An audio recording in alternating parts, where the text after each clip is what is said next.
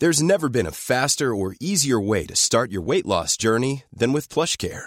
PlushCare accepts most insurance plans and gives you online access to board-certified physicians who can prescribe FDA-approved weight loss medications like Wegovy and Zepbound for those who qualify. Take charge of your health and speak with a board-certified physician about a weight loss plan that's right for you. Get started today at plushcare.com/weight loss. That's plushcare.com/weight loss. plushcare.com/weight loss. Good afternoon. This is Brooke Howard with The Daily Beast. It's Tuesday, June 22nd, and these are the top stories the Cheat team is watching right now. Well, we kind of figured this would not happen. The U.S. probably won't reach its goal of having 70% of adults vaccinated against COVID-19 by July 4th. And you know what? The White House is admitting it too. Instead, the Biden administration will have met the goal for certain age groups, mainly people above the age of 27. It will take a few more weeks for adults 18 and older to meet the target. The Biden White House thinks they were unable to reach their goal because so many young adults don't believe that they need the vaccine. It's not surprising that people around Trump caught COVID, but it is surprising how many did. Almost 900 Secret Service members got COVID under the Trump administration. According to government records obtained by Citizens for Responsibility and Ethics in Washington, the majority were either special agents or in the uniform division. During the first year of the pandemic, then President Donald Trump and Vice President Mike Pence went against public health guidelines at the time, holding large-scale rallies and multiple trips with Secret Service protection. An inquiry by staff to investigate COVID policies within the Secret Service was reportedly blocked by the Department of Homeland Security Inspector General, who was a Trump appointee. Because the Inspector General was unwilling to look into the matter, it's impossible to know exactly how many agents contracted COVID-19 because of the Trump administration's refusal to follow guidelines. However, it appears that the number of positive cases was far higher than the government previously reported. 8 protesters were arrested Monday during a climate change demonstration outside of Republican Senator Ted Cruz's home in Houston. About 60 to 70 people in total were there. According to police, after a small group of people trespassed onto Cruz's property, they were supposedly given multiple warnings and, quote, an ample amount of opportunities to leave the location. Finally, 8 protesters were arrested after cops allegedly gave them a final warning. In February, demonstrators gathered outside of Cruz's home, demanding that he resign after it emerged that he went on vacation to Cancun, while thousands of his constituents were suffering without power during a massive winter storm. Then, in April, busloads of protesters made another stop to his house due to an economic crisis in Texas during the COVID-19 pandemic. Safe to say, Cruz seems to be a favorite target of Texas protesters. Put your lunch aside for a second. A high-security jail in rural New South Wales, Australia, has been evacuated because a plague of mice has run amok. The rodents have caused so much damage that more than 400 inmates and 200 staff were being moved to other prisons so that the Wellington Correctional Center was cleaned up and made safe. Australia suffers regular mice plagues, but the current one, after a long drought followed by heavy rains that produced a record wheat crop, is thought to be the worst ever. Numbers of the rodents have reached up to 1,000 per hectare, which is a little less than 2.5 acres.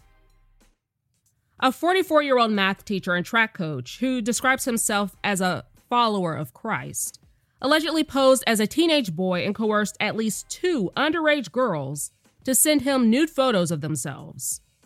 According to prosecutors, when the girls resisted his follow-up demands, the teacher threatened to send the compromising photos to the teens' friends and family members. The teacher, who has taught at both North Callaway High School and Hatton McCready Elementary in Fulton, Missouri, now faces 5 felony charges, 2 counts of production of child pornography, 1 count of cyberstalking, and 2 counts of interstate communications with intent to extort. If convicted, he faces 15 to 30 years in federal prison and a fine up to $250,000. His online coaching profile says that he is a husband and father of 3. His wife teaches in the same school district. A group of archaeologists have reportedly begun digging up the bodies of 10 Native American children who died at a U.S. boarding school more than a century ago. It will cost the Army roughly $500,000 a year, which will include transporting and reburying the remains, after a special ceremony to reunite the deceased children with their family members. The project began on Saturday at a cemetery on the site of Carlisle Barrack. It contains more than 180 graves of students who attended Carlisle Indian Industrial School, which was a government-run school in Pennsylvania for Native American children. The school opened in 1857 after being founded by an Army officer. As many as 10,000 children attended before it closed its doors in 1918. Students faced harsh treatment and disease at the school and were forced to assimilate by cutting their hair and speaking English. Yeah, this was pretty racist. An IKEA in Atlanta made people pretty upset after creating a special Juneteenth menu, and let's just say that it was quite insensitive. The menu, which the store told employees was intended to, quote, honor the perseverance of Black Americans, included dishes like fried chicken, watermelon, and mac and cheese. Yeah, that's just pandering the most obvious racist stereotypes. In response, staff called out of work. One employee said, quote, you cannot say serving watermelon on Juneteenth is a soul food menu when you don't even know the history. And if that wasn't bad enough, Black employees said they were not included in the process of creating the menu. After the damage was done, the store's manager emailed an apology to workers and the location created a revised menu. One customer said they were, quote, disappointed in the learning process. You shouldn't learn after you have insulted all of your Black employees. The Emmys are starting a new trend and allowing nominees to opt for a performer label on their nomination certificate or winner's trophy instead of actor or actress, which identify them by gender. The move comes as Hollywood redefines how gender is incorporated into award shows. Last year, Billions actor Kate Dillon, who is non-binary, wrote an open letter to the Screen Actors Guild leadership asking them to remove gender-specific categories from their award shows. The Primetime Emmy Awards will announce its nominees on July 13th. So far, it is unclear whether any actors have opted for the performer label for this year's submissions. That's all for today. Check back every weekday morning and afternoon for more of the news you need to know. Find us wherever you listen to podcasts.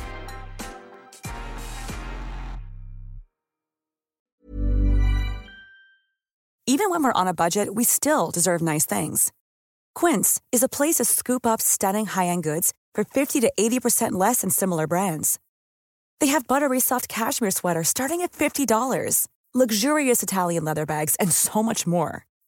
Plus, Quince only works with factories that use safe, ethical, and responsible manufacturing. Get the high-end goods you'll love without the high price tag with Quince. Go to quince.com/style for free shipping and 365-day returns.